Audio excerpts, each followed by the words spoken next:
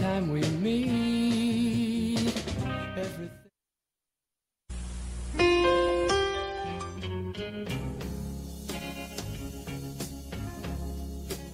Come on and talk to me.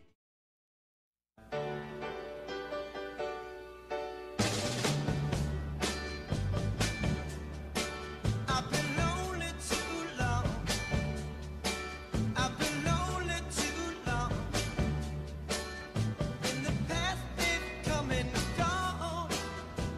I feel like I can't go on without love. Been lonely too long.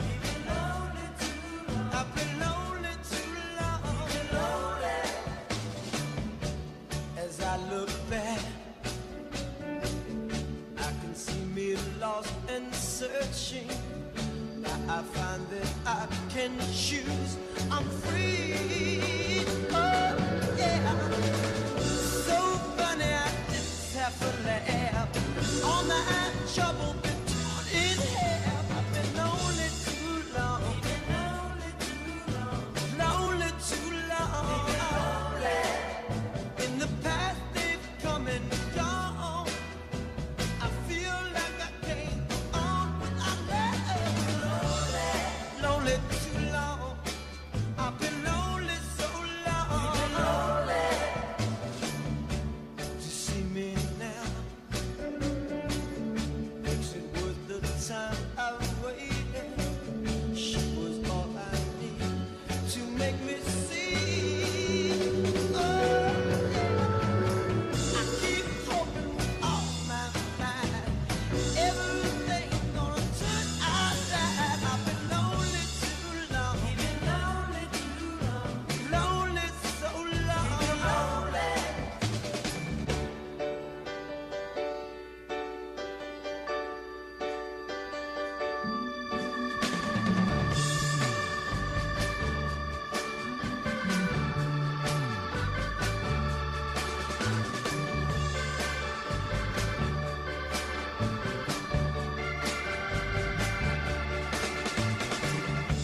Now look at me,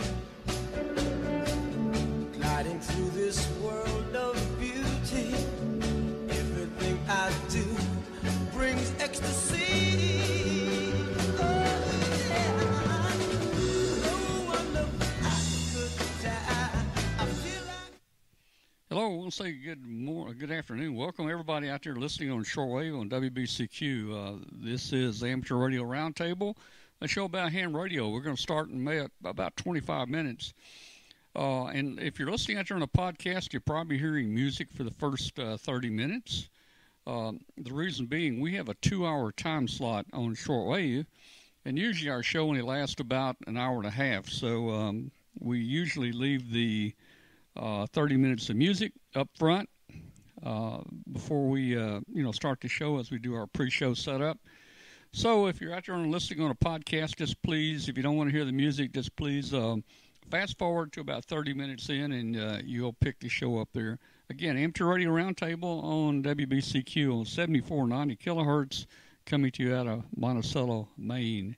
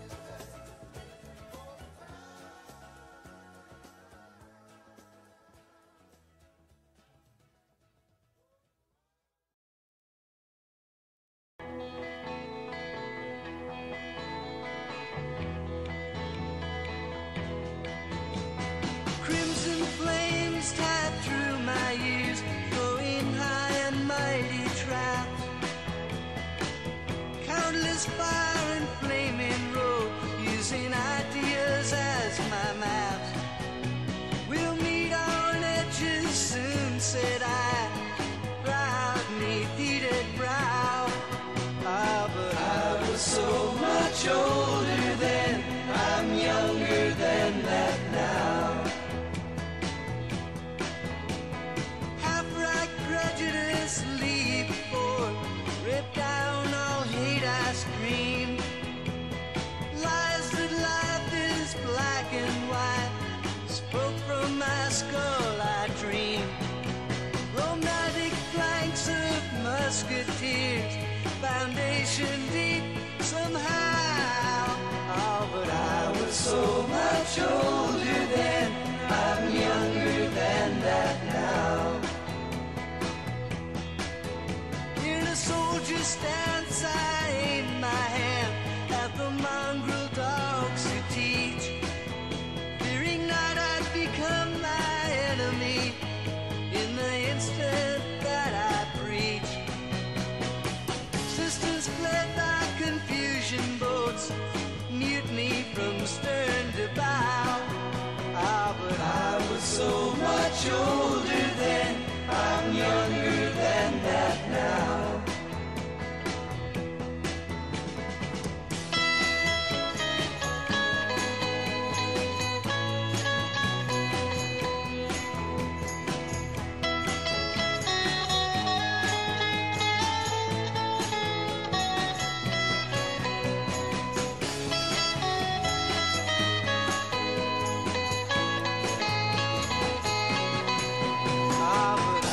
So much older then, I'm younger than that now. My guard stood hard when abstract threats, too noble to neglect, deceived me into thinking I had something to protect. Good and bad, I define these terms, quite clear, no doubt, somehow. Ah, but I was so much older then, I'm younger than that now.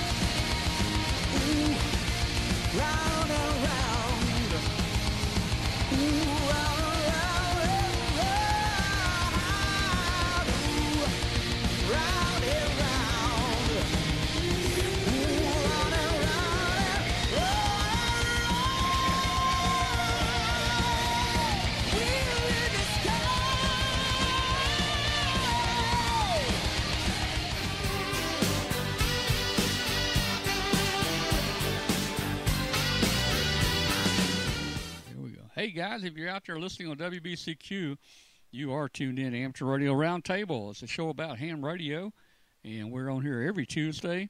If you're listening on shortwave, you're listening on Thursday. But anyway, we're glad to have you. I hope you enjoy the music. The show will start in about 10 minutes on the hour at 8 p.m. Central Time.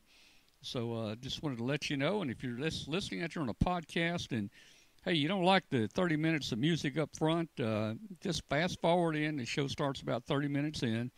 We do that because we have a 2-hour slot on shortwave, and our show usually lasts about an hour and a half, so we usually just put the 30 minutes of music up on shortwave with our show. So hopefully it doesn't bother anybody.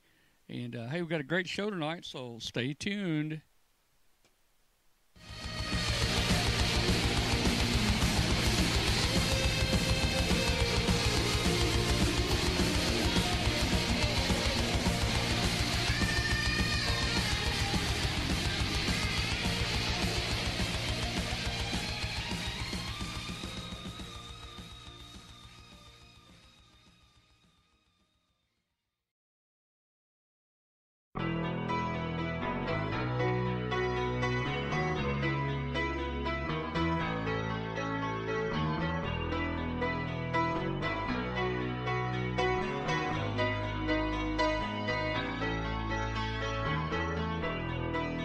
Yes, a small town girl living in a lonely world. She took the midnight train going anywhere.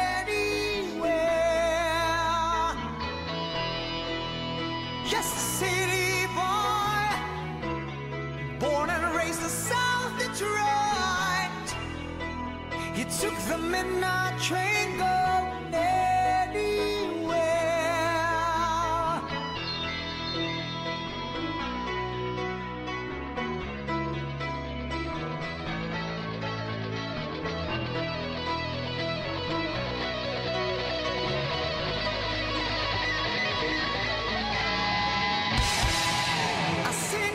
Smoking room, smell of wine and cheap perfume. For a smile they can share the night. It goes on and on and on and on. Strangers waiting up and down the boulevard, their shadows searching in the night. No, the mic should be working. Test 1, 2, 3, 4. I'm hearing it. Street lights, people living just a fine emotion, hiding somewhere in the night.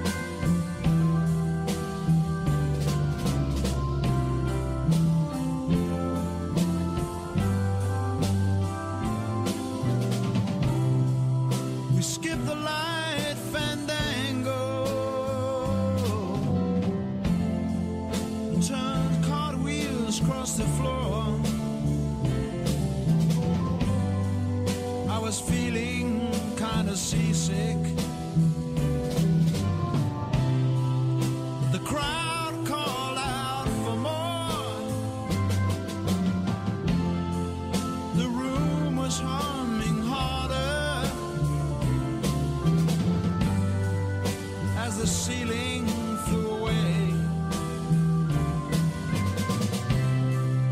When we called out for another drink, the waiter brought a tray. And so it was that later, as the miller told his tale, that her face at first just ghostly turned the wider shade of pale.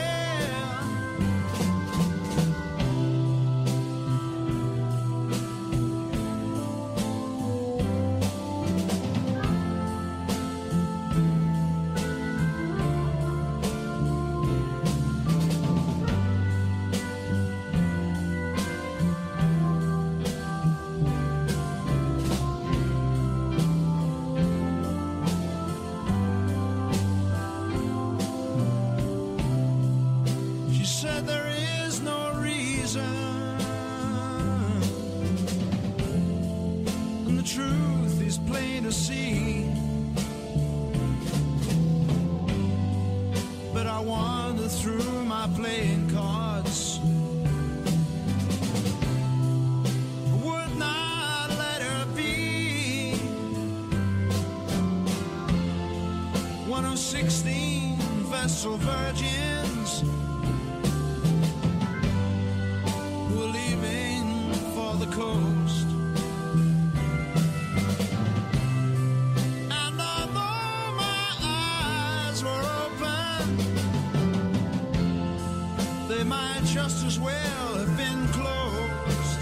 And so it was that later, as the miller told his tale, that her face at first just ghostly turned the wider shade of pale.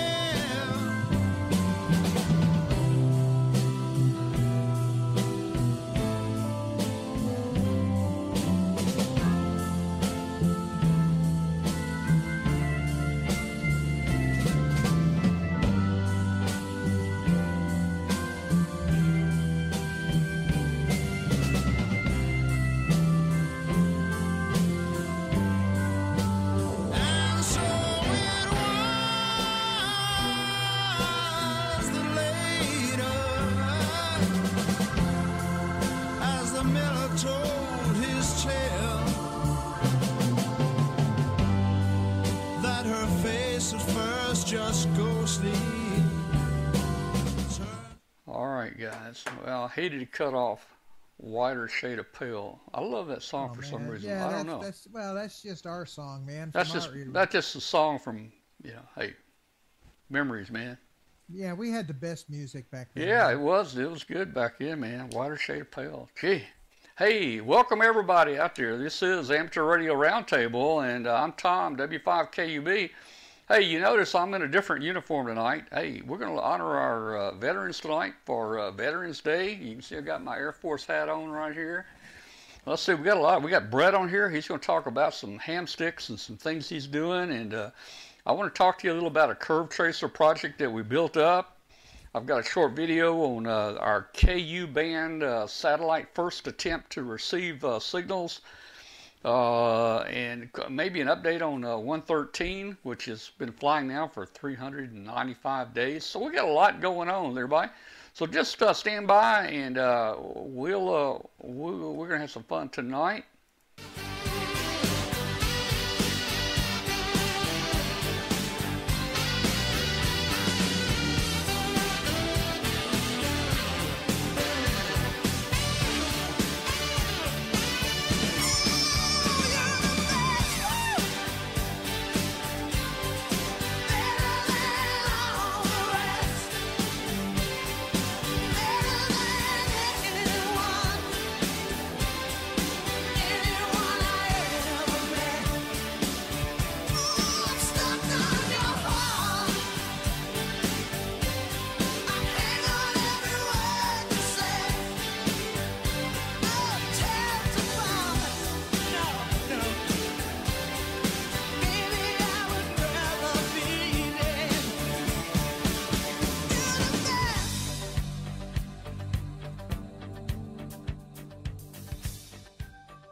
Okay, hey, again, welcome to Amateur Radio Roundtable, and we're so glad to have you out there, especially if you're listening on WBCQ on shortwave.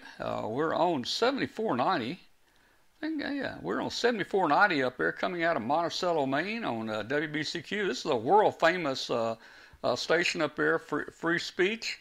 They've been around a long time, and I hope you've got a good signal there. We're on a transmitter. It's not really high power. It's probably 50,000 watt. That may be high power for ham radio, but not for shortwave. But still, we're on shortwave. We've been on shortwave now for years and years. So again, hey, if you're out there listening, send us an email to Tom at W5KUB. Tom at W5KUB.com. Also, hey, for all you guys that tuned in there, let's see. Hey, hit that subscribe button. There it is down there in that bottom corner right there. I'm helping you out here, guys. I can't press it for you, but I can sure show you where it is. So press that button right there and subscribe. Hey, join our Facebook group. We got a great Facebook group. We got 14,000 members in it. I don't know why we can't quite get over above 14,000. One of our admin, he deleted like 138 people the other day. Maybe that's the reason we're not going to pass. But he was deleting, I think, some spammers, a few people that got in there. But we have almost no problems at all with spammers on our Facebook group. It's a great place. So get on there and join us. Hey, we're on nearly every podcast out there, from iTunes to iNet Radio, Google Play. We're out there everywhere, so you can find our show and listen to it anytime you want to. Excuse me, I had a cough coming up. Hey guys, you may look at me and say there's something different about Tom tonight. Guys, I'm not wearing glasses anymore. And I want to tell you just a quick story. You know, we've got a pretty large neighborhood here, and there was a dog in our neighborhood. Actually, he was a few hundred yards down the road today, and he was crossing the road, and I was out in my truck, and this dog crossed the road again, a couple hundred yards in front of me, and I actually saw a freckle on a flea that was on that dog. That's how well these eyes are doing, guys. I mean, hey, I wore glasses for like 35 years, and hey, I can't wear them anymore. I don't need them. And you know, I won't talk too much about it, but man, I'm seeing small, I'm seeing far, I'm seeing colors that I've never really. I mean, blue is really blue now. Blue used to be kind of washed out, you know, blue, but man, it is blue now. And guess what? All those computer monitors I thought were going bad because they were getting dim and grungy looking, they look brand new now. I mean, you know, the screens are perfect. Man, wow. Okay, that's enough on that. All right, where were we? Okay, hey, tonight, let's do this first. Let's go into our veteran pictures. Hey, if you didn't get your picture in for the veteran pictures to be on the show tonight, you may have time. You probably got 4 or 5 minutes. If you just go to our Facebook group, W5KUB on Facebook, and please post your picture under the veteran pictures. And if you get in here and do it right now, you'll see it on the show tonight. So I'm going to pull them up, and we're going to look at them. Some of the people are people that we see each year, but that's still okay. And we may have a few new ones in here. You know, we have new members join us all the time, and we probably have some new vets in here. So let me see if I can bring these up here, and we're going to see if we're going to see who they are. So, here we go. Well, there we go. There we go. I let it off there, the first one. That's me right there. That's me back in about 1971, I guess, 1970, 1971. Boy, that was last century. United States Air Force, I was in the 4th Mob, and then after that I went overseas, and it was in the security service where we, I guess it's okay now because it's been 100 years. Our job was spying on North Korea and China, And we actually flew a drone over the Yellow Sea out there and collected a lot of information, and it was kind of a fun job there. And we had a lot of people sitting there listening. We had listening posts, and we had a whole row of R390 receivers there, and there was a typewriter in front of everybody, and everybody out there could speak. They could speak, the local language, and they would listen and they would type what they hear. So, we got that kind of stuff going on today, but it was probably crude back then. But hey, that's the way it was back then, and I was a part of it back then. All right, let's see what else we got here. Let's see. Hey, here's Dave Sheldon. Dave, he's been in here before, 1973 to 75, Fort Bragg, 508th Parachute Infantry Regiment, 82nd Airborne. He was younger then. I've got a friend here at church that was in I think he was in the 101st Airborne, and after college, he went straight to Vietnam. But he said the first time he ever rode in an airplane, he had to jump out of it, and I guess that was probably kind of cool there. Dave Sheldon here, man. Hey, I salute you for jumping out of airplanes. I don't think I could do that, man. Don't think I could do it. Let's see. What else we got here? Let's see. Okay, Peter Doherty. Here's Peter Doherty. He looks young there. KC1HHO. He said he's waving to the sunbathers and surfers from his SH-3D Sea King. I don't know what that is exactly. I guess it's an airplane. HS-74. I guess that's Naval Air Station, South Wilmot, early 80s. Okay, well, thank you, Peter, for sending that in. And let's see. Oh, Clifton says he was 3 back then. Oh, man, Clifton, you're a kid. You're a youngin', man. Let's see who else we got here.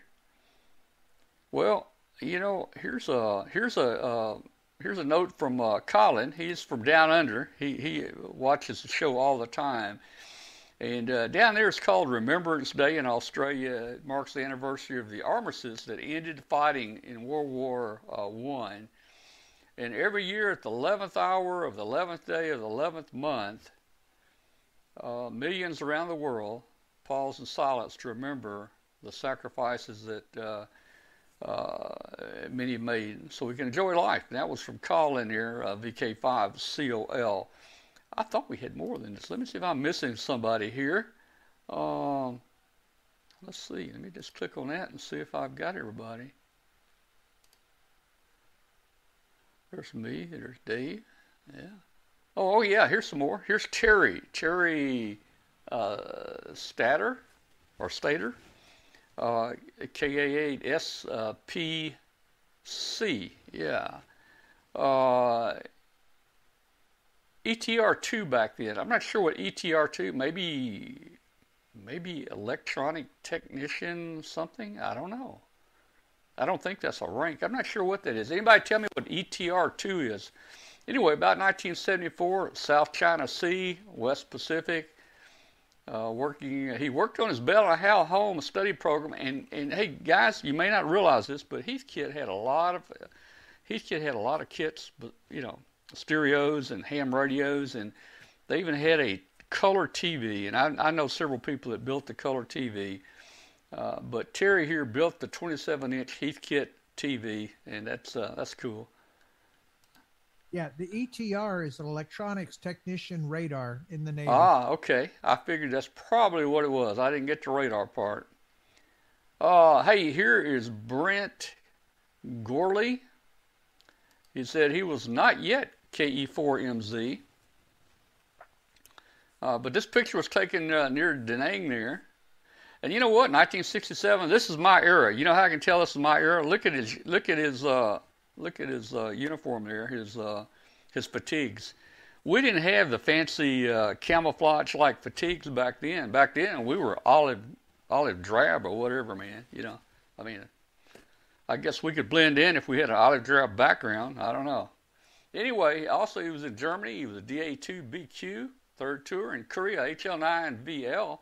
I was also ham in Korea in 1972. I was HL9KT. He was there 64 to 93. Or let's see. Well, I don't know about that. Well, maybe it was.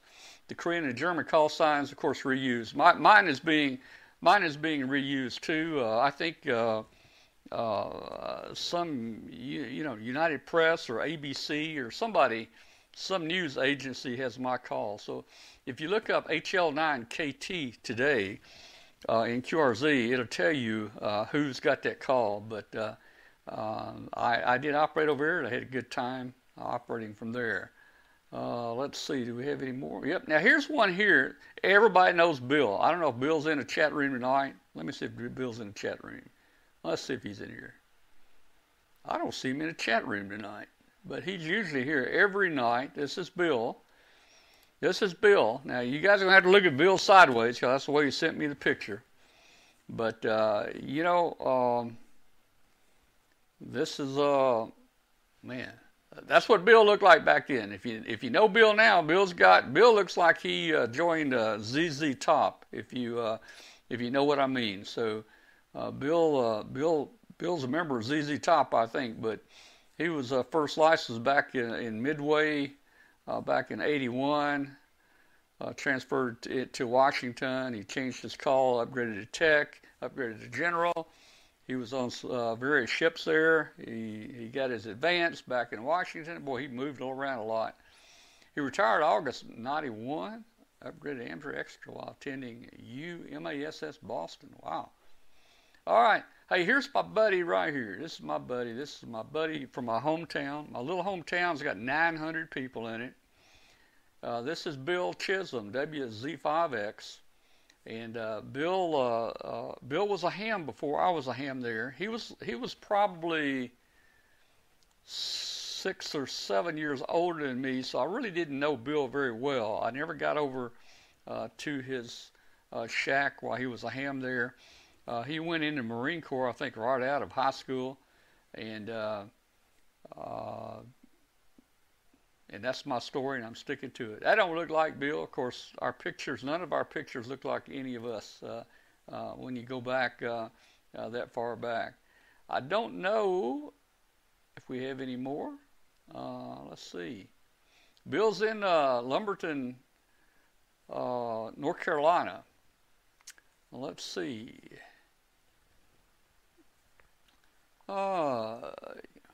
We look like pickles, David said. Yep, sure did. Okay. Well, that looks like that's all of the, that looks like that is all of the veteran pictures, unless I've got a new one here. Let me see if anybody posted a new one here real quick and posted it out of sequence. It doesn't look like they did.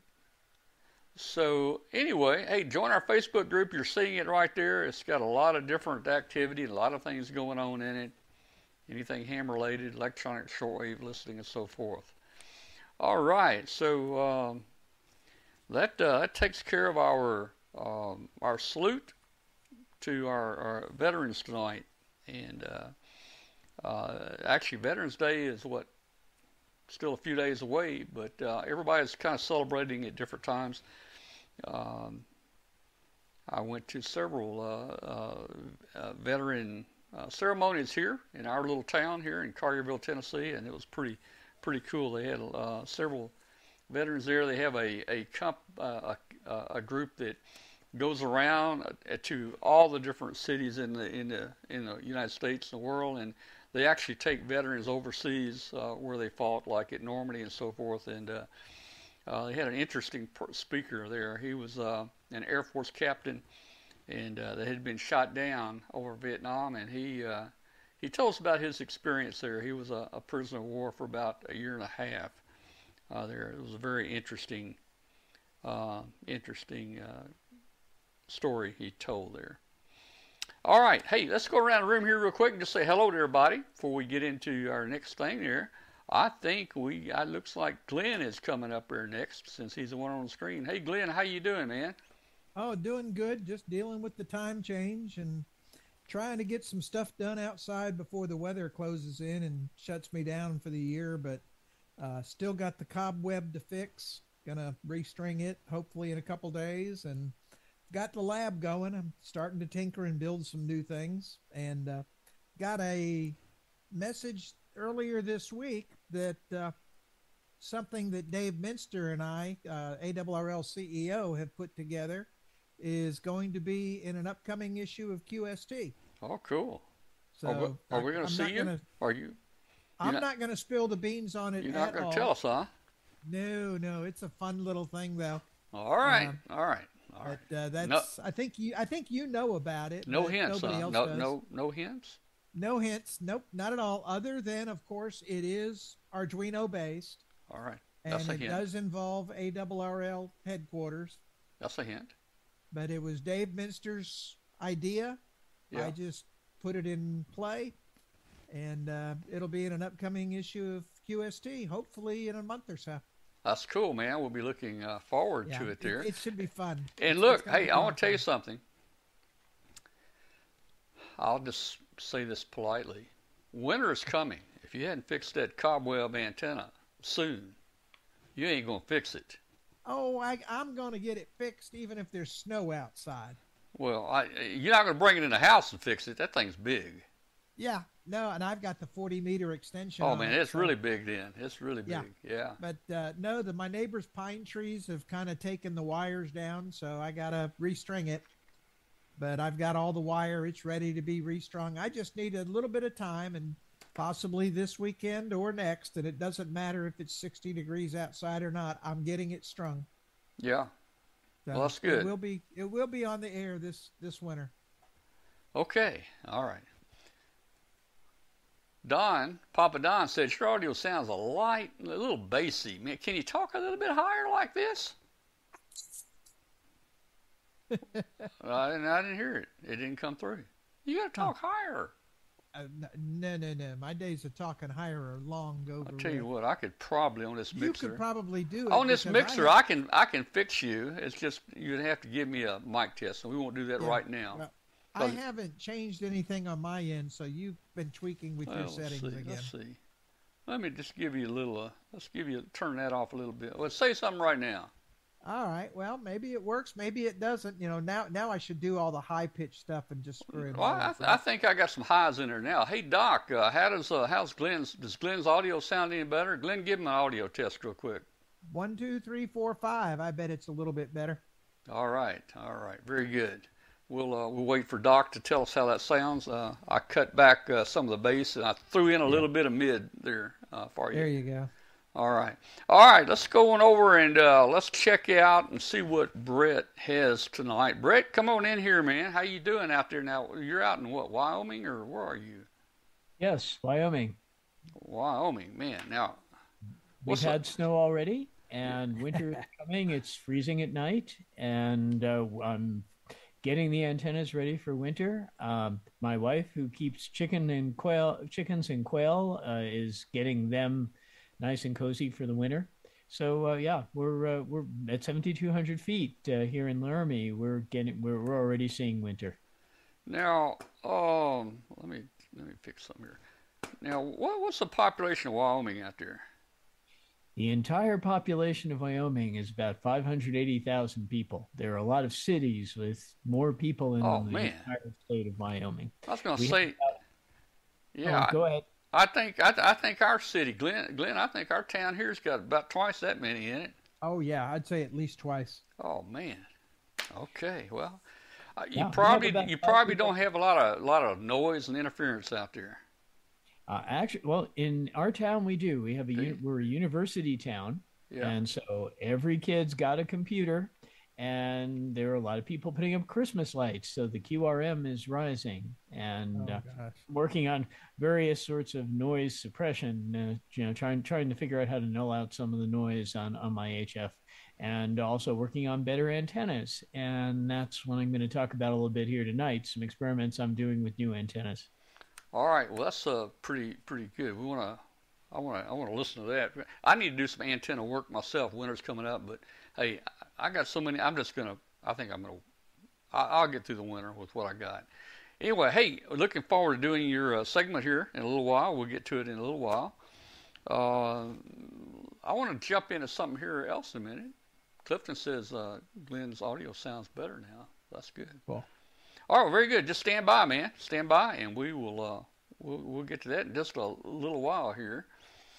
Hey guys, about a year ago, I talked to you about, and Alan was on, and we talked about a piece of test equipment called an octopus. Now, I never heard it called that, but that's a common term that it is called. And it's been around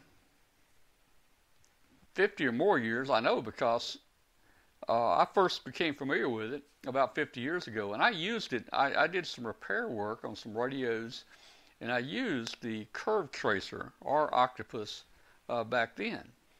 And it is the coolest piece of test equipment that you can get. And it's the most, did I say it's cool? It's the coolest piece. And I tell you, it's so easy to operate and so easy to understand.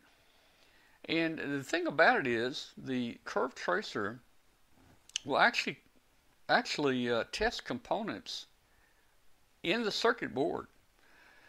And if you want to check a transistor, you can take an ohm meter, and you can put the leads one way across it, and then put the leads the other way across it, and see the difference in movement. And you think, well, that's okay, but then again, you don't know if you're measuring resistances in a circuit or what you're measuring there, and it becomes a little difficult. The curve tracer is so easy to measure. It doesn't measure, but display whether or not a solid state device is good or bad. For instance, diodes, Zeners, transistors. It is so cool, and I want to just show you here this is the little curve tracer I built, and put it in a little box. Look here, put my name and curve tracer on it. Very small box.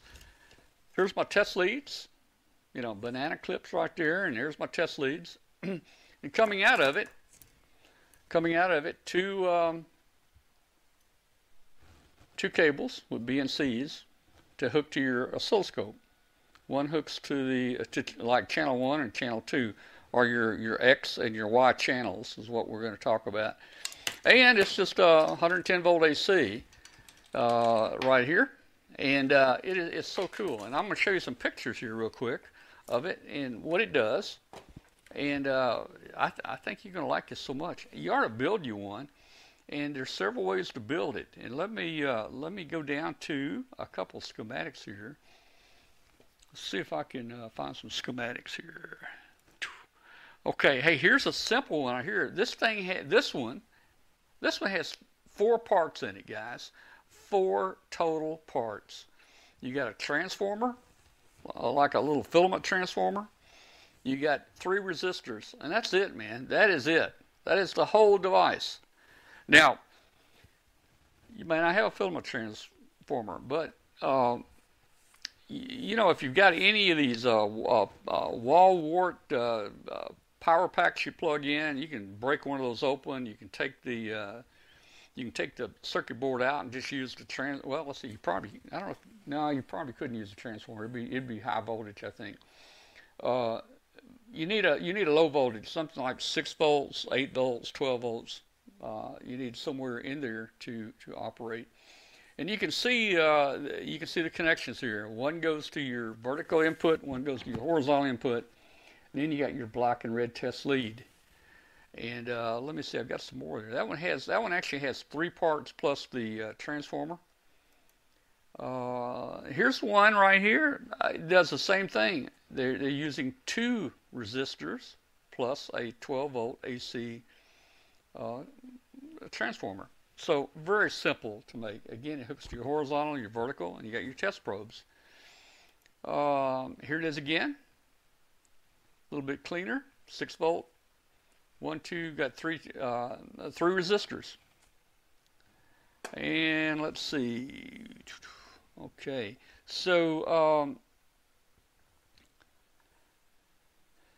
when you hook this to your scope, you hook it to, you need a 2-channel scope. You need, like your channel 1 and channel 2. And you've got to go to the XY mode. And if you look at this Tektronix scope here, I've got it marked there. If you notice the time per division, that's the red knob on the very right there. On the very right, that's the time per division. Many of your scopes have like an XY mode where you can just flip it down to the XY mode. So you got to be in XY mode for this thing to work. Once you do that, you'll see the patterns.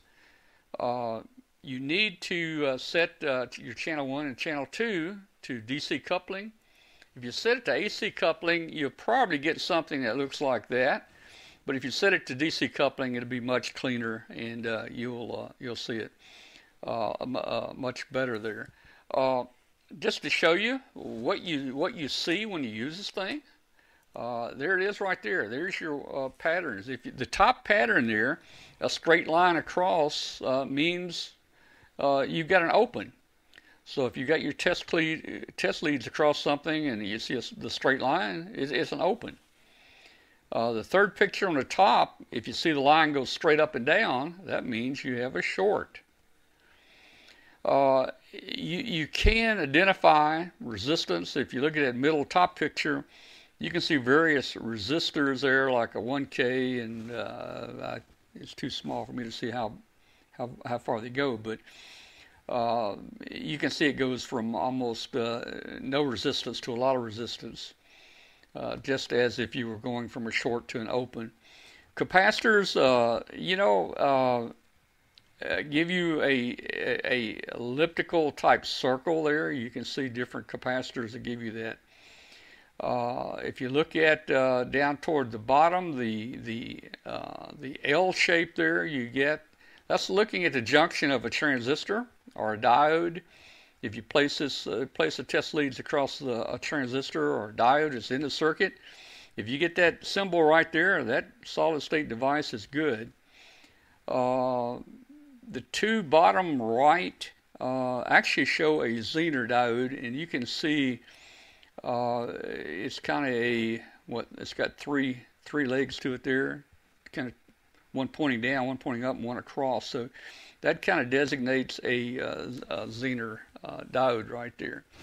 So this thing is just so easy. I've got just Alan did a short video on this.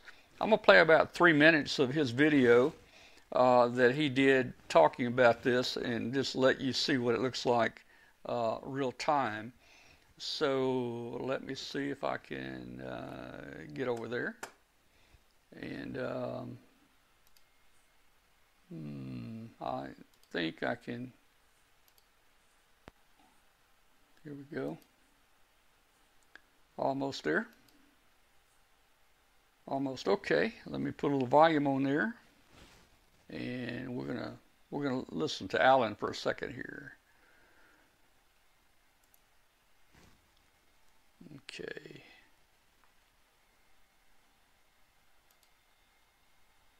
Waveform. If I ground my probe, my DUT probe, you can see I get my vertical deflection, okay, indicating I've got a short circuit. So if we go across an ordinary silicon diode, okay, I've got one sitting right here, okay. If I go across that diode, okay, and come back here, now I can see that familiar, diode characteristic. As the voltage goes positive, we go to a point where the diode turns on, and boom, the current goes up. Okay, as the voltage goes negative, okay, across the device, I get no current flowing. So that's essentially what a diode looks like, and that tells me, hey, this diode is good. If the diode was shorted, I'd have a vertical line. If the diode were open, I'd have a horizontal line. So simple little component test. I know my diode is good. All right. Let's look at an LED. Okay, I've got an LED sitting right here. So if I connect this guy up to the LED, and I look back over on the scope, I've got that same characteristic. The difference is that I'm turning on at a larger voltage, right? Typically LEDs have got a larger turn-on voltage than, a silicon diode, which might be 0.7 volts. An LED might be 1.5, 2, 2.5, 3 volts, depending on the technology for the diode. Okay, So that tells me that diode is good. Excuse me, that LED is good. All right. So pretty useful. In fact, a good way to look at this, I'm going to switch back to kind of the normal mode here with the scope. And let's go back to change my scales. Okay.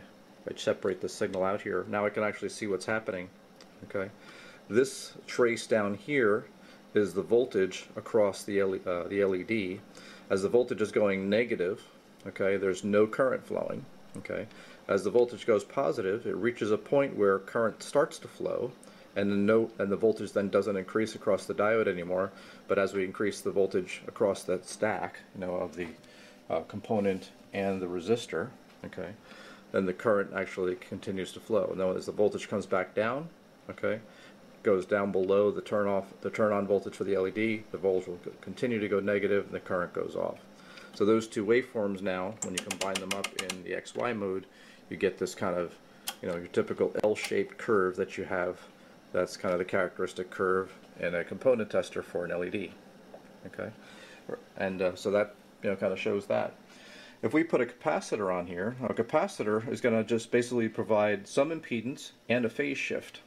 So that's going to basically, give us an ellipse of some sort. Its size is going to be dependent on its value and the frequency that we're testing it at.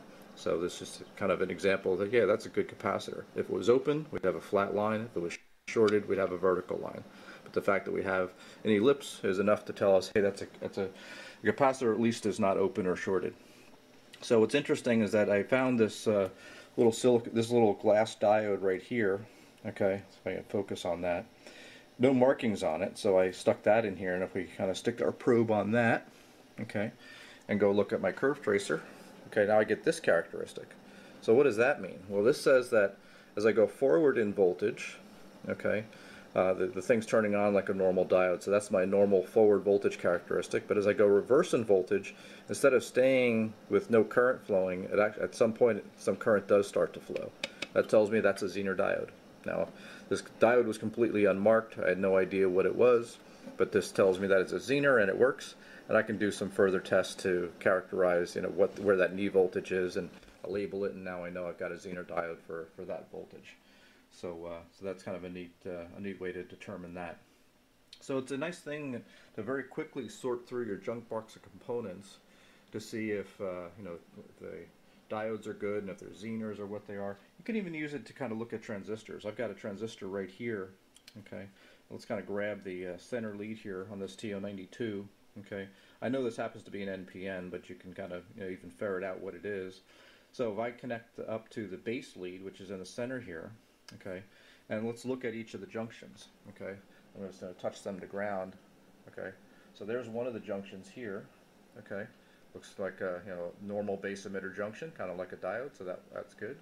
If we touch the other one here, okay, let's kind of get that over there. If I could do this with one hand. There we go. So that's actually, I'm looking at it, it's the base collector junction. Okay, so that one's good. What you may have noticed, let me put the base emitter junction back on here. If we look carefully, we can see that at the very end of the negative side of the base emitter junction, we're starting to get a little bit of breakdown, like a Zener breakdown on the base emitter. And that's actually pretty common. Because of the doping involved, you will get a Zener breakdown at a relatively low voltage if you reverse bias a base. All right. Well, hey, I just wanted you to see that how it works, and Alan showed it just very clearly there. Hey, man, the way it pops up on the scope, it makes me grin, and it is so easy to basically check solid state components, particularly transistors that are in the circuit and so forth. You just can't hardly test a transistor in the circuit, but this little device here does it. You can build it with 3 or 4 parts. There's nothing in there to it. And you know what? You don't even have to put leads with BNCs on it. You could actually put a couple terminals on here, and you could actually just take you 2 scope probes and just clip the scope probe on the channel 1, channel 2, or the XY, and you don't even have to worry about this. So you could even simplify it even more. Brent said that the 6 volts could damage the LED, and it's very possible. But it has quite a bit of current limiting. I'm not sure if it's down into microamps or what, but it's down very, very, very low to keep from damaging. In fact, there are curved tracers here that actually have a selection switch where you can select higher current and even higher current for devices that might take that. But I built just a basic unit here. Hey, and if you can't find like a 6 or 8 or a 12 volt transformer, there are these little wall wart transformers that are AC. Most of them are DC, but you will find some AC wall warts out there. Just take that, plug it in, and run the leads over to a little box, and you got 2 or 3 resistors in there, and that's it, man. That's the total package, man. And you could probably have enough stuff in your junk box right now to build that. So, can you show that schematic again, Tom? Yeah, we can. There's several here. Here's one here. Basically, 6 volt 3. You can see you've got a 1K resistor for current limiting, plus the 220. Yeah, I mean you've got 1.2K of current limiting at 6 volts. That should be plenty to keep from blowing an LED. Well, let's see. Here's another one that's got 2 transistors. Same thing. You've got you've got a lot of current limiting. And then there's one there. So anyway, it is so simple. So simple. Look how simple that is to build. Yeah. Your vertical. And it's really cool. But the key that you've left out, you got to have an oscilloscope. Well, you do have to have an oscilloscope. And there's the key. Oscilloscopes are pretty cheap. You can get them you can find them just about at any ham fest, and just pick you up one for that. And even if you just use it for that, I found that when I was servicing those radios and things, that thing was a lifesaver. It was so easy to identify a bad output transistor, RF transistor, power transistor, in circuit. Man, it made it so quick and so easy to find, man. Absolutely, yes. Yeah. No, I mean, I live by my oscilloscope. I mean, I picked one up probably about 10 years ago at Huntsville for about $100. We've got a gentleman that repairs and refurbishes them, and he's at Huntsville every year. Mm-hmm. I bought a nice Tektronix 465 for about $100 or so back then. And then I got my old work control data scope that was my day-to-day scope from a friend. So I've got a 465 and a 475 in addition to my modern digital scope, and those digital scopes now are only like 200 something bucks or less on Amazon. Yeah. Well, here's one. I've got this one. This is one of the auto scopes. Exactly. You don't have to set the time constant or anything, Mary. You just hit that auto button, and you hear little relays clicking here, click, click, click, click, and it just tunes it right in. Now, this one will do the XY function, but you have to go in the menu. You have to go in the menu and select XY on here. So you got to know where to go on it to do it. Now, I did buy, in addition to that one, and I wanted just a standard, and this is the Tektronix 2335. There are hundreds of these out there, man. Hundreds out there. That's a digital storage scope there. Yeah, there are hundreds of them out there. I think I paid maybe close to $100 for it, but man, it's a cool little scope, and and again, it's Tektronix, a well-known brand, and hey, it's just fun playing with these kind of things. And to be honest, once you graduate beyond the voltmeter and the basic component tester that you can get at Hamfest for a couple bucks, a scope is your number one diagnostic tool. You can do everything, as you saw with your signal tracer there or curve tracer and everything like that. Mm-hmm. You can fix and troubleshoot just about anything with the scope alone. Yeah, that's true. And it's very handy. All right. Well, we've talked about that, Mark it off our list for tonight. And let's see. Let's just take a quick 1 minute or less break. We'll be right back with everybody. and we'll get into some more fun stuff here. Explore the world of microwave with ICOM's new SHF portable, the IC905. This all-mode rig covers 2 meters, 70 centimeters, 1.2 gigs, 2.4 gigs, 5.6 gig bands, and with the optional CX10G transceiver, it will do 10 gigahertz. This transceiver also has a few industry firsts. It's the first to support the 5 major general bands from VHF to SHF. The first PoE-powered RF module designed to be at the base of the antenna to eliminate signal loss, and the first to be compatible with amateur TV and analog FM mode. Other features of the IC905 include a large 4.3-inch touchscreen, real-time high-speed spectrum scope, easy digital mode settings, high-performance GPS antennas included, full D-Star functions, SD card slot. Aim higher and enter the world of SHF. For more information, go to www.icomamerica/amateur. All right, we're back. Hey, we were just talking about while the 905 was being shown there, for the microwave RF unit on it, it actually goes out at the antenna, and that way it down converts, and you don't have all that loss in your coax coming down.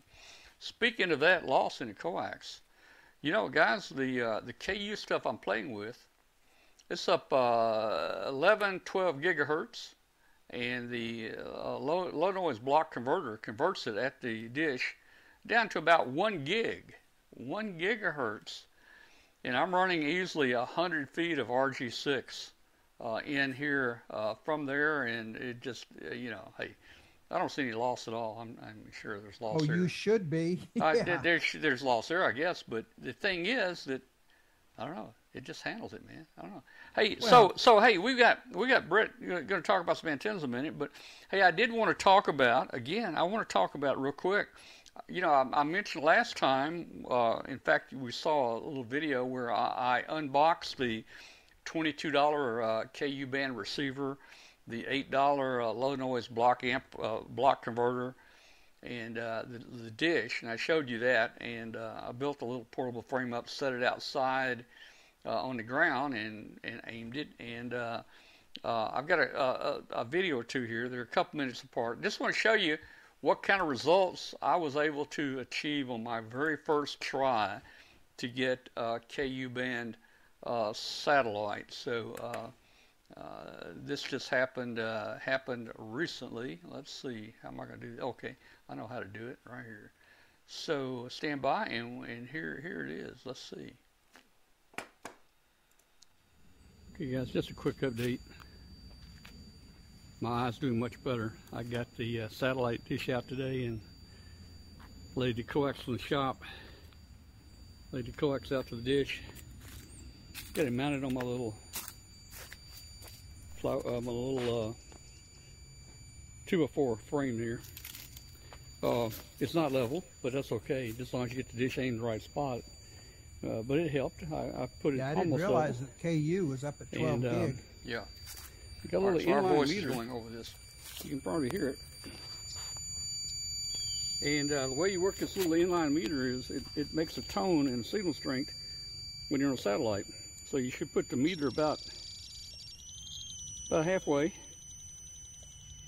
And then if you turn the dish, let's see if I can show you here.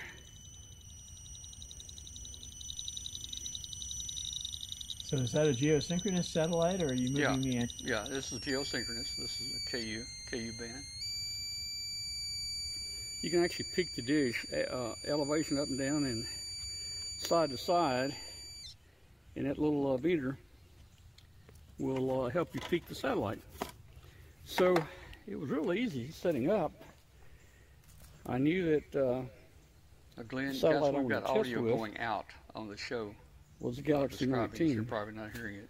And the reason I picked this side of the house, you can see I've got. And that's a greater distance than the Leo, but nothing like EME. A lot of trees. The satellite's going to be that's southeast, coming around there's almost due south. Now due south, I've got an opening. Then from this spot, if I go on west, I've got trees again. But anyway, I'm shooting right through that opening here. So what mode do these satellites use? FM? Knew about SSB? where to aim by taking my compass here. These are TV. They use a lot of MP.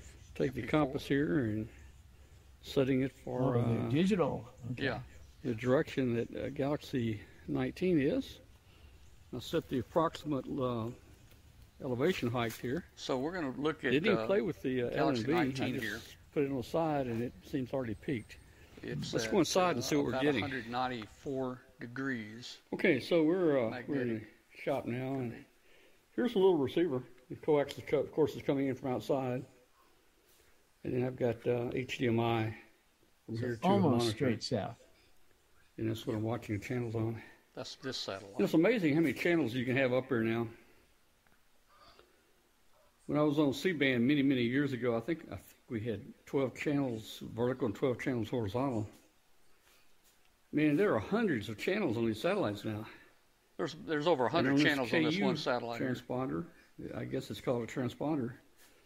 On this particular one, there's about 150 channels. This reminds me of when my neighbor used to have the 6-foot dish in the yard. What I want to do is use this to just look around the world and see what's going on in different places of the world. That was before But let they me encrypted. let me see if I can get the Only 6 foot? menu up here. I think mine had the 9 or the 12 foot. Mm-hmm. All right. That was 80. So All right, stand by. So right now, with what little tuning I've done, you can see the channels I'm getting. You can see channel 1 there, all the way over to channel 30. Let me go another one. There's These are some of the channels that we're seeing there on the 31 Galaxy 19. through 60. Channel 61 through 90. There's channel 90. Channel 91 through There's 116. 110 channels so there. I don't Plus have you've it got a lot of exactly you got a lot of radio perfect stations out there, on there. but I'm getting 116 channels right now.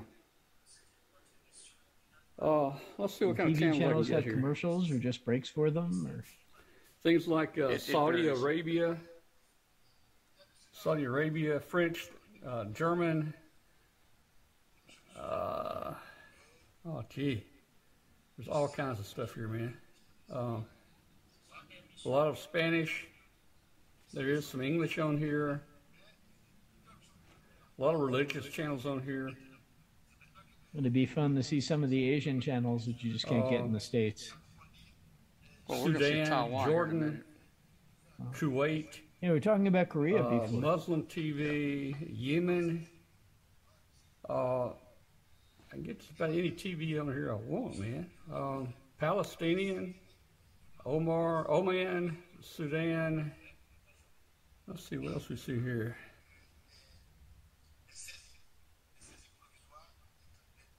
Okay, so you can see there's a lot going on here right now. Let me see if I can pick out a channel here for us to watch here. Let's see. Let's look at the Congo. Let's look at Telecongo and see what we see with Telecongo. I have no idea. I'm guessing that's coming from Africa. I've got the dish out of alignment, so it's not doing too good. I moved it a minute ago when I was showing you guys how to adjust it. Let's find something else.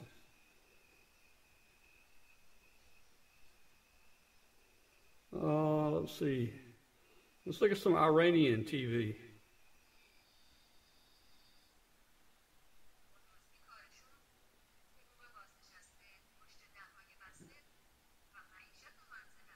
So, of course, I'm not understanding it, but I can see what's going on in Iran.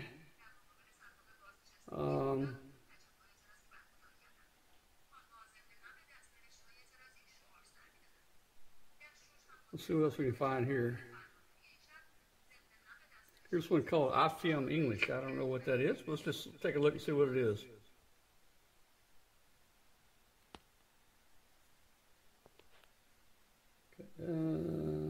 Don't seem to be, it says no signal. Okay, and I did move the ditch out there. I was getting all these earlier. Let's try another channel here. I wonder what Wedge TV is. You notice some are marked high definition.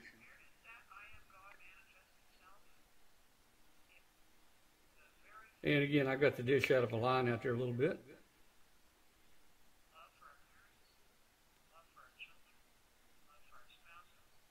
See what Amazing Facts is. I have no idea what Amazing Facts is. Must be religious. Amazing Discoveries.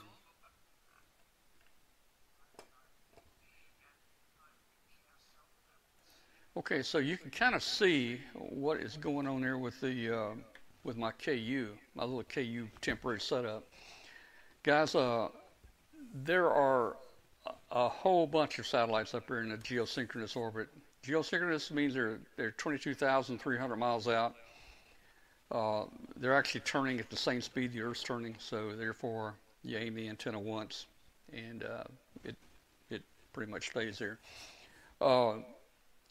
So again, I've got a lot of trees that block me from due south to the east, so I haven't tried to get those yet. I'm in pretty good and when you get to south, they start getting pretty high. They're like about, the elevation is about 49 degrees on that particular satellite we were looking at, which is pretty high, and that's the reason you can see me shooting over the house. There are a lot of satellites. They have anywhere from 100 to 150 channels each. Most of these are not encrypted. Some of the satellites have news feeds. There are a lot of religious channels. There are colleges. There's all kinds of things on there. I've got one other video. It's real short. I'm going to show you here from in the shack. This is using that other piece of test equipment. If you remember, I bought that handheld test equipment. Show you it. Now the problem with that is, of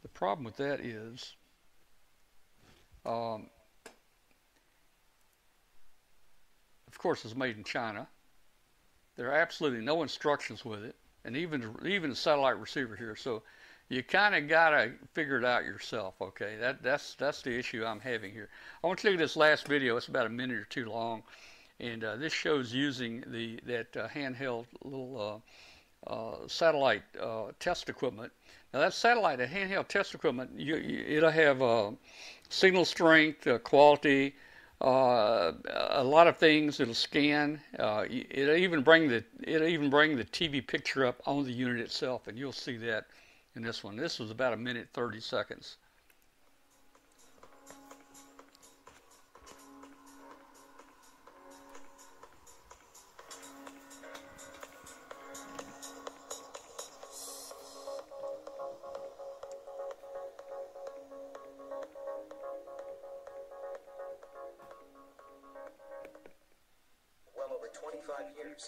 And it makes even more sense to let them handle your internet and wireless communication needs as well.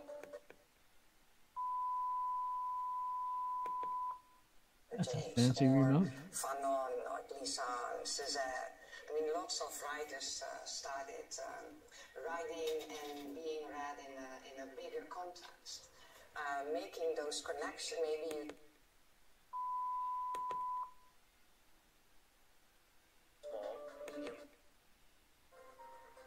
A miss is as good as a mile. The Tokyo Electric Power Company, or TEPCO, has started the third round of discharge of what they call treated water from the damaged Fukushima nuclear power plant. The discharge of nearly 8,000 tons, or the equivalent of 4 Olympic-sized pools of contaminated...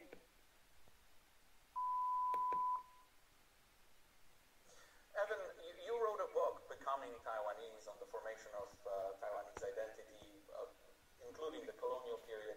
In your research, where have you found the remnant? Okay, well, that gives you a little idea. Let me turn the echo off. That gives you a little idea of so far what I've been able to do, especially with no instruction books. and playing with a dish outside. So I'm interested to look at some of the other satellites more to the west and see what I can get. I don't think I'm going to be able to get any from much due south to the east because I've got solid trees out there. You saw that with my satellite operation there. The instrument with the small video screen was just it's just a test set that I bought to help to align. I don't have it in here. Help to tune in and align the satellite channels. You would think something like it's got a spectrum analyzer in it. You can actually see all the channels, and you can actually see the signal of every channel. That piece of test equipment you saw, brand new through Amazon, was $58, and you can actually set you up a KU band satellite receive system for less than $150. The receiver, you can buy the receiver for about $22 new. The LNB now is $8. Back when I was building, back in the 70s, when I was building C-band systems, an LNA or an LNB was costing $500. Now you can get that LNB for KU band.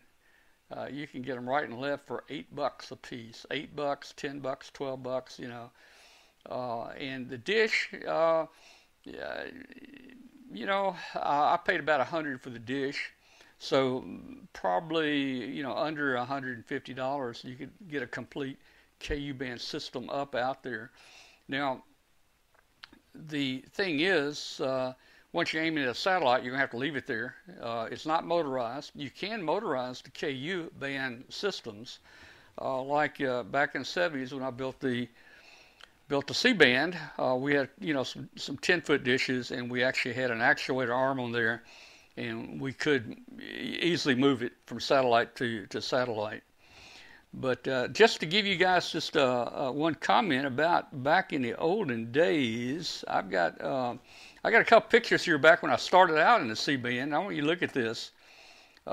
This is a picture of a spherical antenna. This is a homemade satellite antenna like we built back then. There's me standing in front of a 20-foot spherical. And the way this thing is built is it's built with angle iron. You got an iron frame, and then we've got like 6-inch bolts that go through the iron frame every couple feet, and we pull those bolts in or out, and we put wooden strips there and pull the bolts in or out to warp the wood, and then we put screen wire on it, or chicken wire, or what, you know, or the little square hole wire. And so this is a 20-footer that a friend had. That's me standing with it. Here's the side. You can see how it's got the curvature there. Now, this is a spherical. It's not a parabolic. A spherical works different than a parabolic antenna. But there I am in front of I think that's a 10-foot or an 10-foot or an 8-foot. That's me standing in front of that. And he actually cut the little corners off there. But the way we hooked the LNA up back then is we made a feed horn. Made a feed horn out of sheet metal. You can see it right there. And you might notice something that's familiar there. That's a TV rotor right there. And we used that TV rotor to change the position of the antenna. It's in the LNA there. And by rotating that rotor 90 degrees, we could turn that antenna where it's vertical, or we could turn the antenna horizontal. So we had 12 channels vertical. We had 12 channels horizontal. Now, the thing about a spherical is, the thing about the spherical antenna is it doesn't have a focal point right in the center. Everything, I don't know if I have a picture here that I could show you, but for instance, this is not good. For instance, you may have that feed horn set up, and it may be 12 feet high right in the center, picking up a certain satellite. And if you step off to the right 4 or 5 feet, put another feed horn there, it may be at 12 feet or 13 feet high, because the angle that the satellite hits that, it bounces off at a reciprocal angle, so your feed horns are going to be different places. So instead of rotating the dish, we just had it marked where the feed horn would set and the height of the feed horn. So, on one side, the feed horn may be 4 feet off the ground, and as you go around the arc there toward the other side, the feed horn may be 12 feet off the ground. But the feed horn sit 1.5 times the distance back from the spherical as the diameter. So that's what we did back in the older days. I finally upgraded and put a regular dish in, and I did do home brew. I did home brew the C-band stuff. But as you move around, and you get cable, and you don't want to put a big dish in the yard and things like that, I just kind of got out of the satellite business. Of course, they after a number of years they encrypted, which threw a wrench in a lot of people, wanting to watch all the free stuff. They encrypted, and I won't talk much about that, but after so many years, I'm thinking, okay, the C band is so the KU band is so easy to get back into and experiment with and play with. And I was mentioning a while ago, we were mentioning the loss in feline. Guys, the output of the L&B out there is between 1 and 1.2 gigahertz, and it easily travels down a 100-foot piece of RG6 here, So I don't know, maybe I ought to start using RG6 for ham radio. Not sure about what the power level would be. Of course, it's 75 ohm. All right, so hey, that's my update on the KU band right there, and that was our first attempt. And I don't know, hey, it looks like it's going to be a fun hobby, Okay, let's see. Where are we at now? Let me make a quick announcement, and then Brett, we're going to come in here and we're going to talk about one of the projects that you've worked on there. Hey, guys, if you will, if you have not done it already, let me check something here.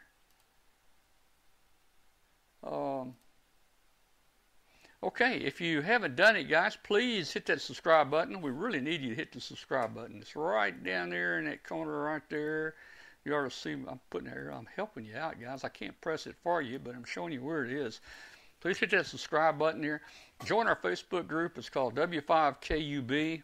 Facebook, just search for W5KUB. It's actually Amateur Radio Roundtable, but that's a lot of typing. If you type W5KUB, you'll get there. Want to also welcome tonight all of our listeners out there on radio station, shortwave station WBCQ out of Monticello, Maine.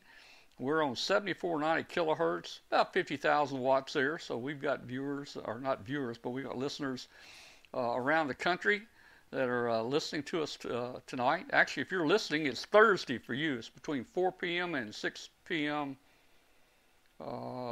Eastern time. If you're listening to this show on Thursday, if you want to tune in with us and join us live on our video show, you can tune in to us on Tuesday nights at 9 p.m. Eastern by going to w5kub.com, w5kub.com, and you can join us there. We have a chat room where you can talk directly with us there. Also, guys, we've got our audio-only podcast out there. This show's audio is actually put on a podcast. I was checking the other day. I think we've got something like 75,000 downloads. So we've got a few people that are listening to the show out there. We're on iNet. We're on Google Play, iTunes, all the carriers. I couldn't stick them all on here. More and more have picked us up since we started doing it. So we've got a lot of ways that you can find us there. All right. Well, let's get back here to. Let's get back and let's talk about, Brett, you're doing something with antennas. What are you doing there, man? I'm going to bring you in here. What you got going? Hello, Tom. Yes. Hello, everyone. It's getting toward winter, and I'm thinking about antennas and what I'm going to do when I can't climb on the roof. And I have started experimenting with ham sticks and various things that are made out of ham sticks. And that's a lot of fun. A lot of people... especially a lot of new hams don't know what a ham stick is, and they should, because it actually is a very useful piece of equipment. Now, what a ham stick is a short HF antenna with a built-in loading coil, and I have one here. This is one that's tuned for 15 meters, and you can see it's just got a screw attachment at the bottom. This is a 3/8 by 24 screw thread, and then it's shrink wrapped, and you can see, if you look closely here at the body, you can see that there's a spiral winding, which is the loading coil, wrapped around the fiberglass stick. And what this is a load which makes it resonate at a wavelength much longer than the stick actually is. And you get to the bottom, and there's a little stinger, just a single piece of wire coming out the bottom, and a couple of screws for your Allen wrench to adjust the length of the stinger, which moves in and out of the body.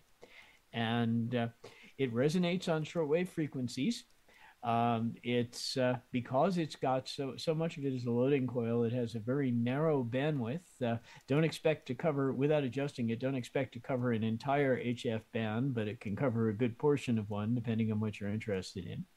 And the best thing about it is that it's compact, and you can do all sorts of things with it to deal with situations such as traveling and setting up for POTA.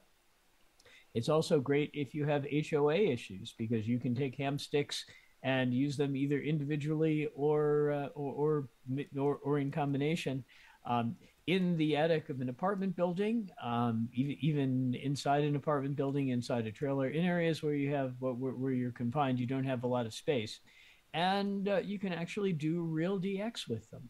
And I'm going to show a project tonight that I did just this week, where I made a dipole out of 2 ham sticks. And let's see if I can share my screen. I'll show you what I did. Okay, let's see here.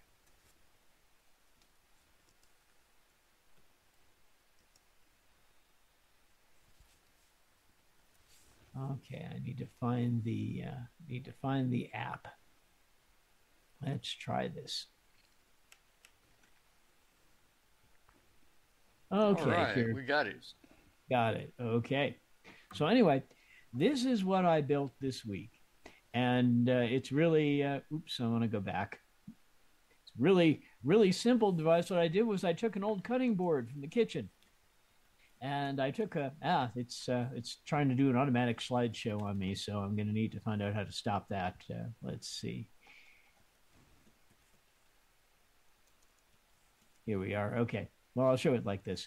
I took an old cutting board from the kitchen, and I just drilled a couple of holes in it. And I took some washers and some wing nuts that fit the ham sticks, and I made a dipole. You can see that one side, it's sticking out on 2 sides here.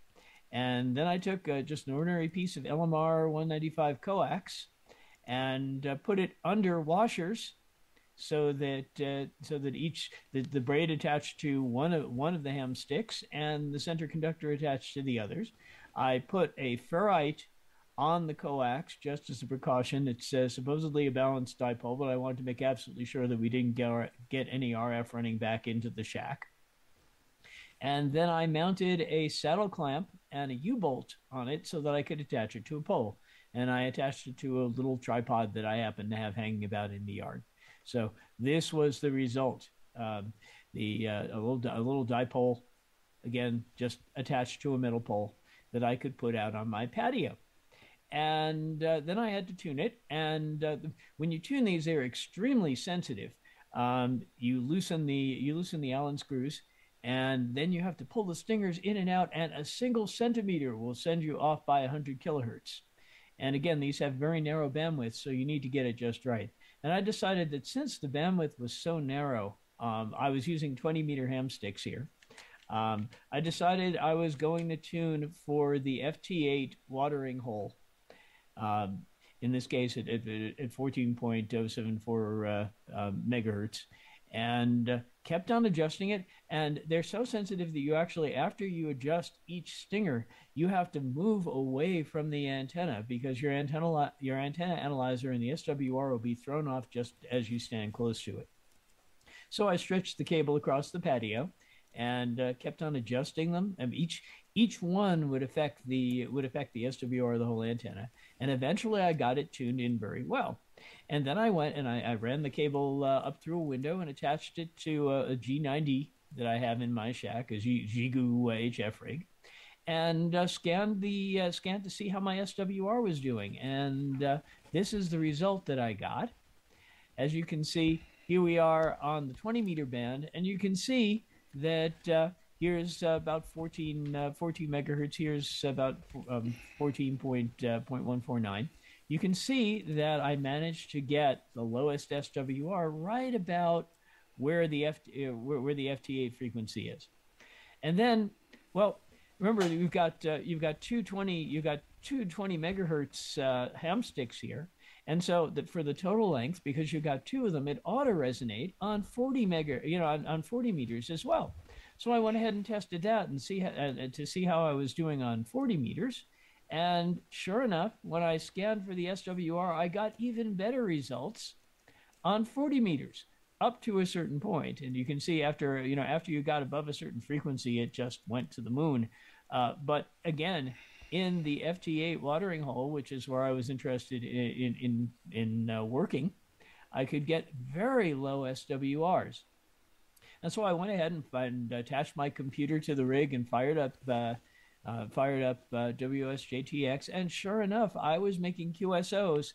This antenna was just sitting on a little tripod in my yard. It was, on my patio. It wasn't elevated in any way. It was only about 7-8 feet above the ground, and it was doing HF, and I was going all the way across the country, and probably could have gone around the world if I worked at it. If I'd hung the antenna higher, I probably could have gone a lot farther. And so this is a great thing if you have an HOA that absolutely won't let you mount an antenna outdoors, but you can get up into your attic. If you can, if you're in an apartment building and your landlord won't let you put up anything permanent, this is a great way to go ahead and do and get on the air. Now there are even more elaborate. No, I went ahead and I made my own hamstick dipole there, but you don't have to make your own. There's a little device called the MFJ 347. You go out to MFJ website and find it, which does essentially what my piece of cutting board did, only it's a nice pre-made metal bracket. And I flashed the picture of that earlier.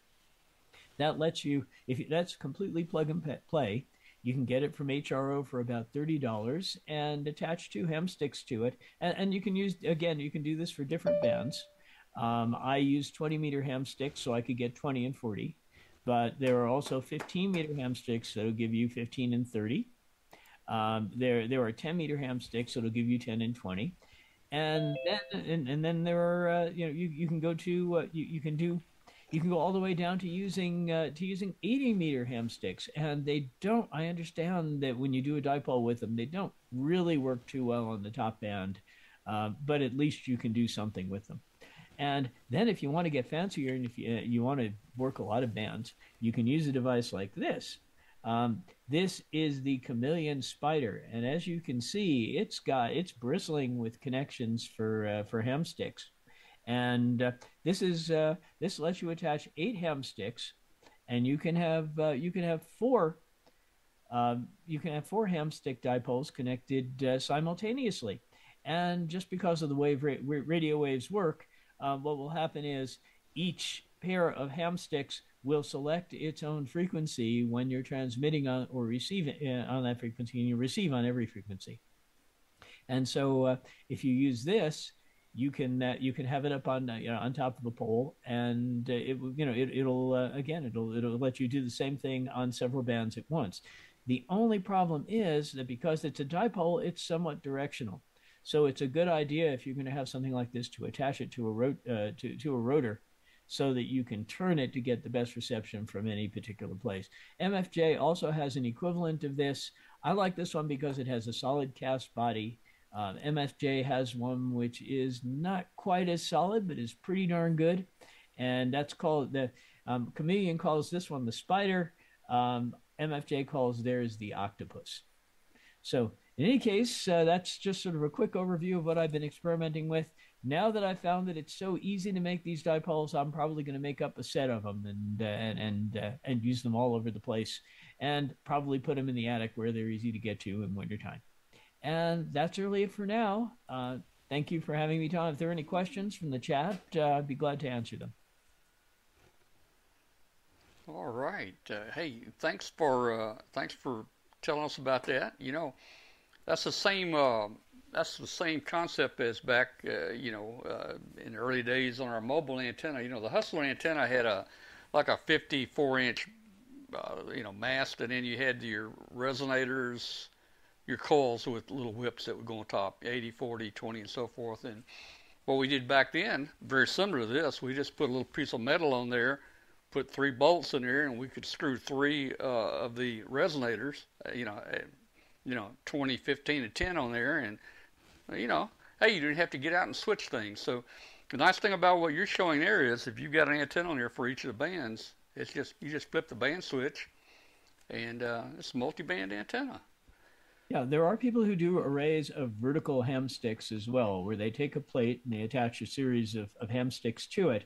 But then you've got to have radials, and that becomes a real pain in the neck because it makes you less portable, and you really can't do that very well in an attic. So doing the dipole actually turns out to be a more convenient thing, especially if you're portable. But if you're in a fixed position and you don't want to have to bother with a rotor to try to adjust the dipole to get the best reception from something, well, then that might be a good idea too. Yeah, well, it's so much fun playing with antennas. They're man, that's the easiest thing to play with in ham radio, and just whatever wire antennas like you're just talking about. Some people build their own Yagis and so forth, but hey, just a quick question. Did you ever get that SGC tuner that you bought at Huntsville? Did you ever get it working? Yes, it's now working. It was the bare tuner module. It was a bare board rather than the one that was inside a case. Uh-huh. And yeah, I've got that working on an antenna right now. I've got a horizontal sky loop, and it's tuning that. Yeah, and hey, I don't think you can beat that. Hey, you put a piece of wire out there and you can work any band you want, man. I mean, that's a neat little tuner. Yeah, it would probably tune a barbed wire fence. Yeah, oh yeah. And you got yours in a loop configuration. You could actually put a doublet up there. I won't call it a dipole. A dipole basically is usually cut for a certain band, but you could put a doublet up there. And I don't know, however long you wanted to, I guess it would probably tune it doublet to any of the different bands. Really not any need to put that on a dipole that's resonant up there. It wouldn't help you a whole lot. Mm-hmm. No, it's mainly if you want to if you want to have an antenna that's resonant on different bands. It's also really good for an OCF dipole because an OCF dipole without a tuner will send a lot of RF back down the outside of the coax, and you'll wind up with RF in the shack.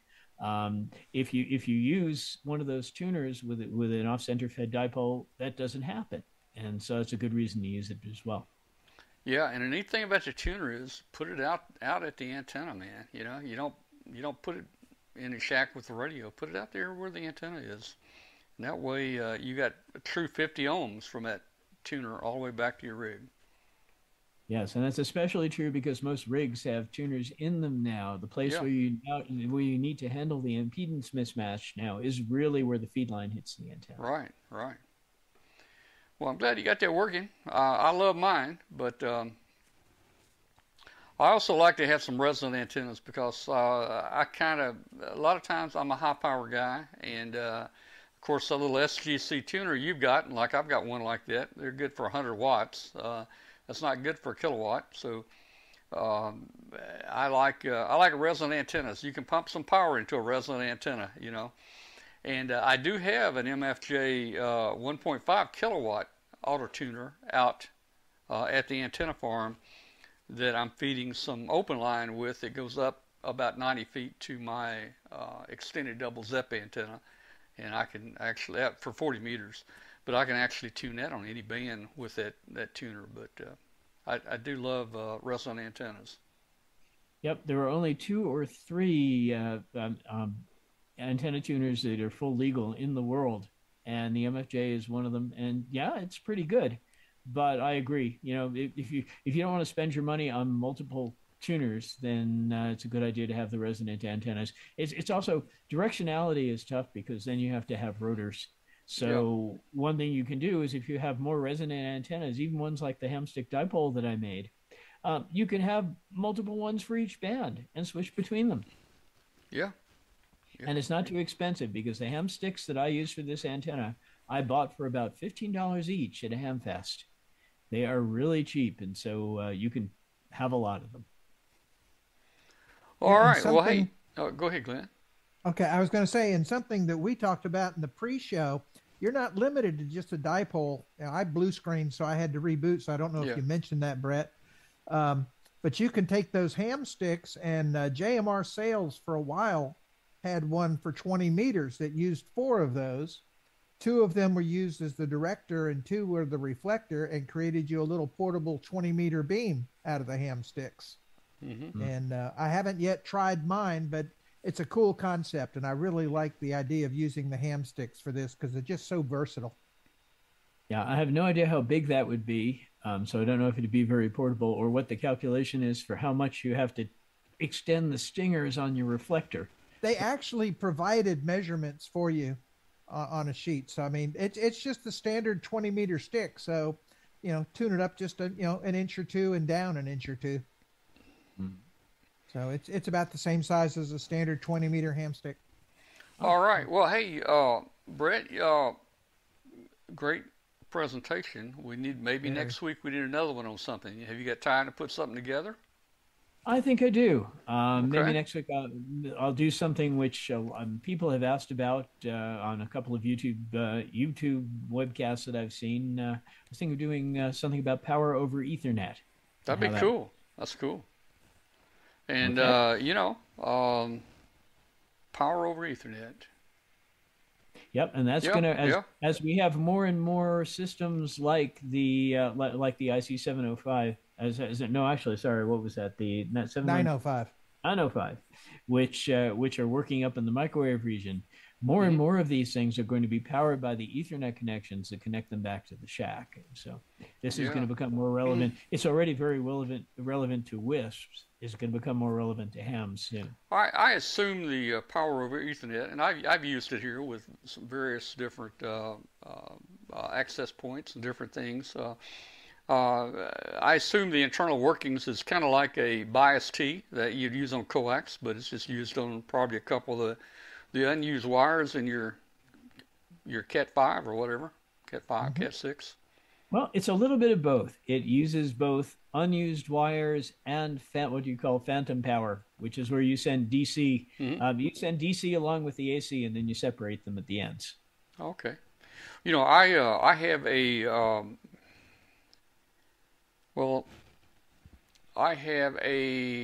Verizon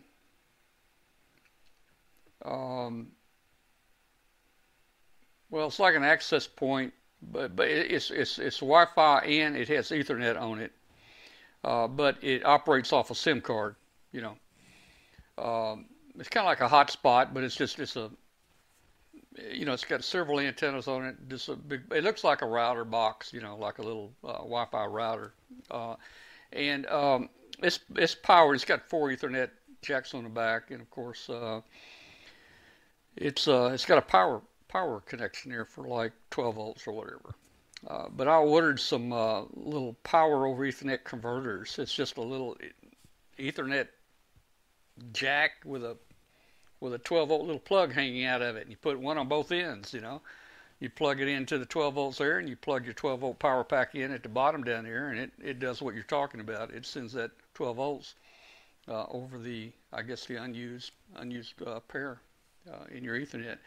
And the nice thing about that is I can tie that up with a rope and throw it over a tree limb and bring that whole box up there about about 40 feet in the air, where I can get a good 4G signal and just bring an Ethernet down, and of course there's my connection and power.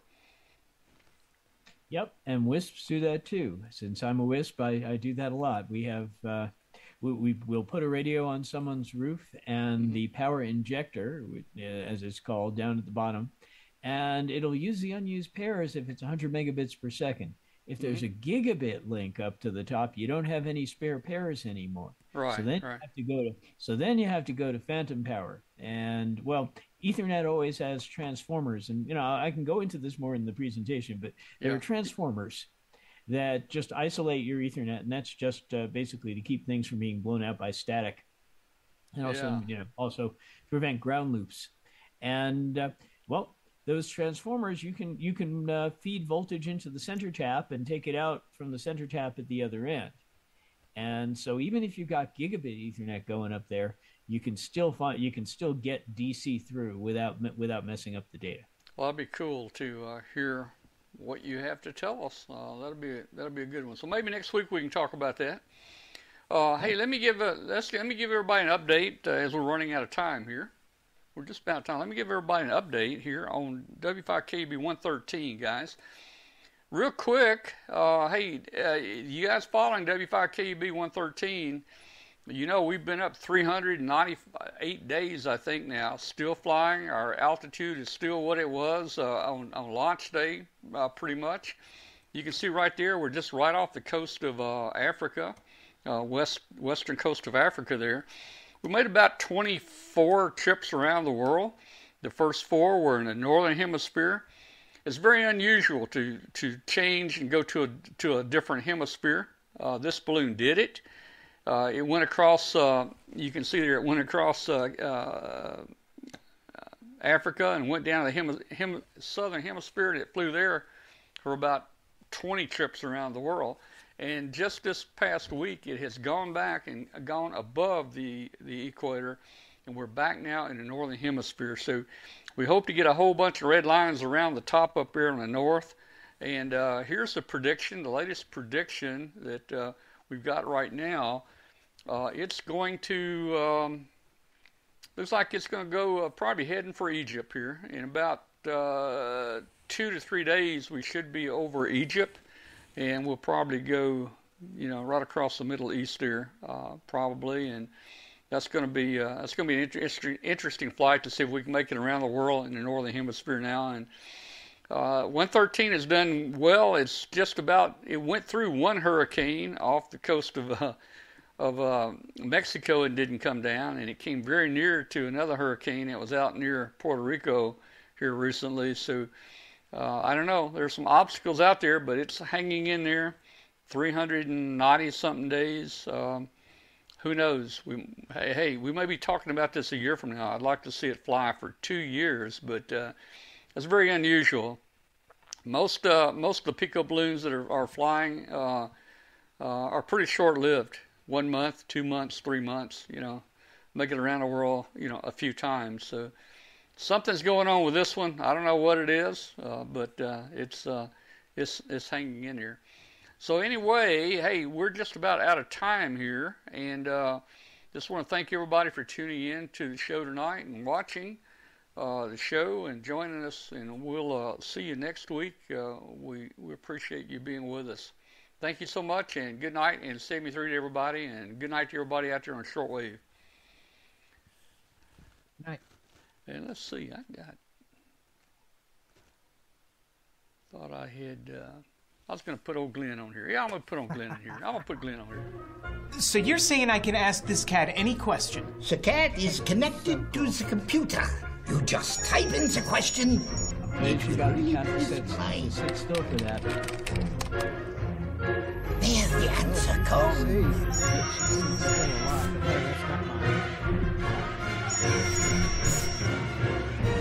You're the man!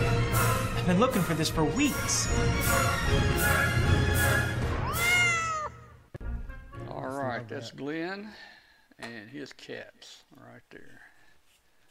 All right, guys. Good night, everybody out there. We're going to go ahead and shut the show down at 3.